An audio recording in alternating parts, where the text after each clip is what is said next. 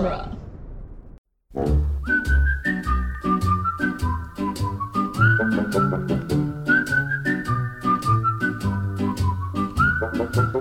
Welcome to the Jay and Silent Bob Minute, where we're covering the movie Dogma, 1 minute at a time. Today we're covering minute 61, quite possibly the greatest odor eater minute ever. I'm Jeff Ferry. And I'm Chris Derkach. And we're being attacked by a big pile of shit, Chris. That's exactly what is happening. And I'm not referring to us on this podcast. There's an actual Golgoth in here. There's a giant pile of shit. And he flips the table and he's running around. Yeah, that would be fun. Usually the worst thing in the scene would not be the shit. It would be the Miller Lite that was sitting over there. Same thing. Shit. What do you think? The Miller Lite product placement, or just they were like, just buy beer? I think it's beer. Maybe somebody drank Miller Lite on the set, right? Well, I'm thinking it's probably not a product placement. It was probably a product clearance. Like, they were probably able to clear it. Where, like, I'm sure Miller Lite didn't give them money, but they were probably, like, one of the companies that were like, yeah, we don't give a shit if you put our stuff in the scene. Do you just call, like, Bill Miller? Hey, Bill, you think we can have Bill Miller? In the, yeah, I guess. Is there any part of you that thinks that Miller Lite is ran by anybody from the Miller Company? Not anymore, no. Was it ever? It was probably some German guy. Yeah, it probably was. All right, so you know what's going to happen now is I'm going to have to try to run this down. I'm going to guess it was some German dude in like 1880. Oh, well, are you actually looking this up? I'm going to try, but it's going to take me a second to run it down because I had to go to Miller Lite, which takes me to the Miller Brewing Company. Oh, I was not way off. 1855. Wow, really? It's owned by Molson Coors now. Okay. Its founder was Frederick Miller. Oh, yeah. I said Bill What was Miller. your name before you changed it? Bill, that's what it was. Bill Miller. Frederick Edward John Miller. Oh, listen. Do you hear a phone ringing somewhere? Because I fucking called it. Born as Friedrich Edward Johannes Müller in Wiedlingen, Württemberg. Yeah. Thank you very much. Yeah. I knew I smelled the German stank on this. That is because it's not that much of a guess to be like, well, let's see, it's beer. You know, it's like at least an 80% chance it's probably Belgian or Germans if it's from the U.S. I mean, it's not hard liquor, which might push me more to like the British side of things. Listen, we learned more about Miller beer than I thought we were going to. Yeah, that was especially since I can't even remember the last time I've had a Miller. I don't know. Cobra Kai taught me that light beers for pussies. That's what I was told in Cobra Kai. Last time I probably had something like a Miller Lite would have been you're just at a party, and that's what they have. When I lived in Philadelphia, in Kensington, it was Budweiser or it was Miller, and that was it. That's all anybody drank was Budweiser or Miller. I would definitely say, like, into the 80s and 90s when I was younger, like, maybe my parents and a little bit beyond there, absolutely. Tons of Bud, tons of Miller. Even Coors. I thought that's what beer. Coors came up more, I felt like, as I was of drinking age. Right, Coors Light showed up as I was starting to drink more. Coors Light was like the Walmart of beers. Right. It wasn't completely, like, it wasn't bottom shelf. It wasn't like Old Milwaukee or some real shit like Schlitz or something. Like, that, but you're poor. Like, you're on welfare if you were drinking that, basically. But, like, if you were just a kid who was going to get a hold of beer somehow when you were, like, 18, it was probably going to be Coors Light. Or if you went anywhere that had a keg, it was usually Coors Light, too. Yeah. I think it was just easier to get. And it would be the same story every time. You'd show up, you'd have, like, a 30-pack of Coors Light, and everybody's like, fucking Coors Light, are you kidding me? They did not drink it, I might add. Right. Oh, no, they just wanted to break your balls about it, but they were going to drink it. Yeah, but, like, thankfully, very early on, me and my friends had jobs, so we would show up with some quality booze, at least, along the Yuengling lines.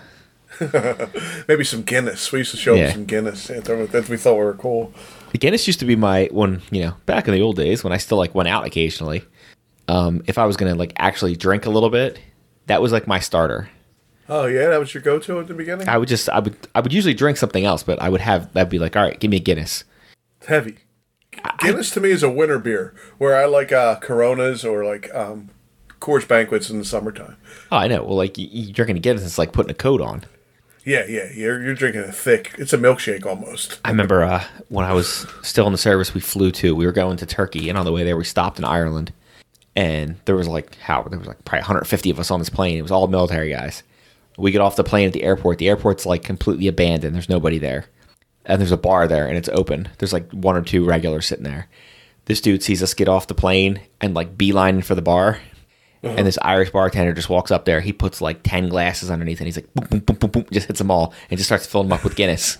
And he just starts putting Guinnesses up on the thing as we're walking up. And he's like, hey, here you go. He's handing them out. He's not even asking, like, what do you want? It's very obvious. Yeah, you're getting it, and that's it.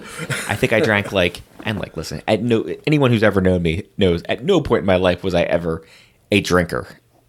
Like, even at the best of times, I was never like, wow, that guy can really put him down. It was like, look, that guy's really asleep. I think I had 2 Guinnesses, and then I drank some of somebody else's. Yeah, well, this was after like a 14-hour plane ride in which I didn't eat. Oh, right. And I was like, all right, let me get up and get on oh my God. All right, it's going to take me a little while to walk back to the plane at this point. And then we flew like another 10 hours and then went straight to work. Oh, that doesn't sound good. Yeah, in Turkey. It was like 100 degrees outside. Yeah, out there. that Like, sounds awful. Like, oh man, it stinks out here. They're like, that's you. Oh yeah, that's right. I forgot. I'm just sweating alcohol. I'm not a big drinker either. At least not this season. Oh yeah. Listen, are you going to put a sound effect in there of the bullshit alarm going off? Not this season. I think we only had 2 or 3 episodes where I was actually drinking. I was going to say, like, maybe not on the show. That's only because we haven't recorded that much lately. So, don't compare your lack of drinking to my lack of drinking. I may have a few here and there. I may have the occasional libation. I may have my own recycling can because one wasn't enough. I had my daughter come out one night. I was building a pyramid on the kitchen table, and she's like, 18? You had 18 beers tonight? Shut up. Nobody's counting. Listen, get out of here. That's not good. If your family's calling you on it, that's what we call a red flag. I was proud of her. She could count to 18. She's only 15 years old, so. I was going to say, she's not 4. That was one good night. That's what that was. That was one good night. And I have a good night every night. It sounds like a beer commercial. That's what Yeah, it sounded like. I know. You can have a good night every night. Yeah, but not now. That would be like a 1985 year commercial. Right. When you could be like, tonight you can go out and get trash, drive around, and find some whores. And like, yeah, they don't make commercials like that anymore. No. Now it's just like volleyball with no shirts on. Yeah. You can play with the boys or the girls. Whatever. It doesn't matter. Do whatever you want. As long as Listen, you drink enough of this crap and it won't matter to you. You drink enough of this, you'll be willing to go home with Kevin Smith or Salma Hayek. Either way, you'll be good. You may have noticed that I'm neglecting to talk about this minute, and that's because I really don't like this minute. I mean, it was okay, right? The shit monster comes out. I understand the shit monster. It is what it is. See, we're getting a little. The shit monster's what, 9-10 minutes, and we've been going weeks on it now. No, but it's really not because there's like a little bit of like a lead up to it. The shit monsters mostly was like last week. My problem with the shit monster is we're led to believe that it's in some way a threat. It kind of throws some shit at them last week. Yeah. But to see it dispatched in such a weird way, knowing that there's going to be another dispatch later in this movie that's not unlike this one. Right. I would have wished there was something just a little more clever to get rid of it. Yeah. Or something, or they had telegraphed something earlier. It's just a weird way to get rid of this. I honestly felt like it was a little goofy, even for, a Jay and Silent Bob movie. I thought it was a little... Yeah, that's what I'm saying. This is like, it doesn't quite match the tone of the rest of the movie. No. Like, I understand he's Silent Bob or whatever, but like he's almost like a little too self-confident here. He's like overconfident that he can handle this. Right, right. Whereas later in the movie, when he ends up dispatching one of the villains, he's just like, I don't know what I'm doing. Like, he accidentally does it. Yeah. Well, this is on purpose. But and the joke kind of falls a little flat. The knocks out big stinks. Is that what he says? Knocks out big Yeah. odors. I would have almost preferred if, like, because they're trying to make a Molotov cocktail under there. I would have appreciated it more if they tried to attack him some other way. And then, like, Silent Bob got backed into a corner, and then it was no choice. You know, maybe he, like, threw, like, remember in is it Mallrats where he reaches into his coat and he keeps pulling stuff out? Yeah. He pulls out, like, the buzzing finger. He pulls out, like, he could have called back to that. He could have thrown the finger at it. He could have, like, pulled something else out, and it didn't work. And then he pulled out the spray and sprayed it. Pull out the spray, read it, maybe make a face like, oh, I wonder if this will work, you know, and then spray them. Yeah. And that's only part one of my issue. So, like, he does that, and the Golgothan goes down like a chump. Yeah. And part of me is wondering how much this was a budget thing of, like, well, we just got to keep it simple because we can't really afford we can't blow too many visual effects here. Right. He does look good, though. I do like his ears moving. And oh, the Golgothan looks good, especially for a movie from, 23 years ago. Yeah, it looks good. You can see worse things now on, your low-rent cable channels. Sure. Yeah, and then he shows it to her, and then she reads it about, like, knocks strong odors out. And then, like, the tag on the scene that I guess is supposed to be hilarious is that Jay farts. The fart joke, yeah. Fart jokes, they can be difficult to land. This one does not land. And you told me there was no boobs in this movie, but I see some over Jay's shoulder right now. Were you? Oh, I was about to say, were you not here when we talked about this? But you may not have been here. I think me and Sean German talked about it. Oh. That, like, the artwork all over the walls there's some random boobs up there, yeah. It looks like the artwork in Dick Halloran's place in The Shining. Yeah. They're black light posters, though, right? The ones behind him? Yeah, they're black light posters at this point. Yeah, I don't know. But again, they're healthy. They got all their vitamin D. Yeah, and we're complaining about the writing because we're, professional writers who wrote movies ourselves. Well, I'll have you know that I am a professional writer who has written a movie. That is true. I started to say it, thought, well, maybe Listen, one of us. If the only thing you need to have to be a professional writer is that you wrote something and you were paid for it, ergo, I am a professional writer. True. And we have heard chapters of your book on this, too. Listen, there's no need to, like, measure my success against Kevin Smith's. No need to put me in that corner. I'm not saying I'm the best, but I am a professional. I'm not saying my book wasn't at one point ranked, number 6 million or whatever it might have been, But it probably wasn't last. There was probably some other guy in Idaho who sold less copies. And then this is the moment also where Salma Hayek writes herself out of the movie for a while. Yeah. She's just like, you guys go on with your meeting or with your mission. I'm going to stay here and look after this guy. Yeah, what, is she going to get some information out of him? Is that what she's doing? I don't know. How do you interrogate a pile of shit? Yeah, I don't know. I mean, you just keep putting, like, cleaning products on him until he talks.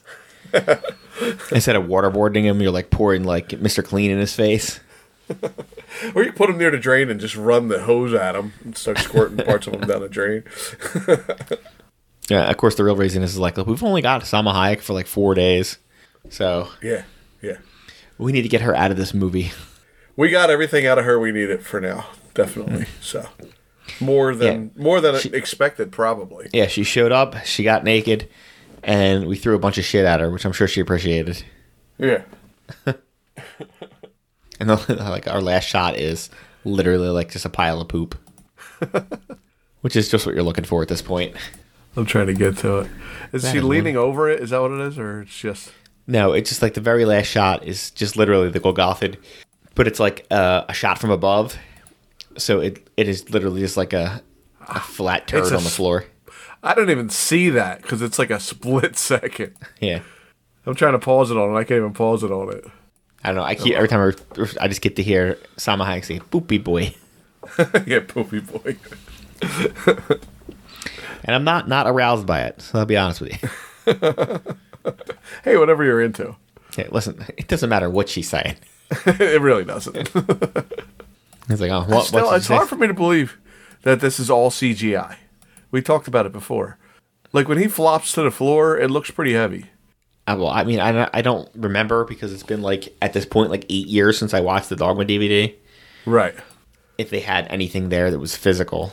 But I will admit that when he's laying on the floor, he's a lot more wet, squishy looking, to say the least. Yeah. Well, and I think a lot of the stuff on the floor, especially the stuff around him, is probably there. It's probably practical. Right. Just like all the poop on the walls was practical. He actually looks a little different, too. Like they might have made him out of, like, rubber or something for this scene. You know, quality podcasters would have looked that stuff up. Yeah, we're in a pinch here. That's what happened. Let's podcast. All right, bye. No, the pinch was that we were like, hey, you want a podcast? Yeah, all right, well, let's start. Oh, do you have time to look anything up now? No, absolutely not. If anyone who's listened to our other podcast knows, by the time the second hour rolls around, little things like research are kind of out the window by then. That's not true.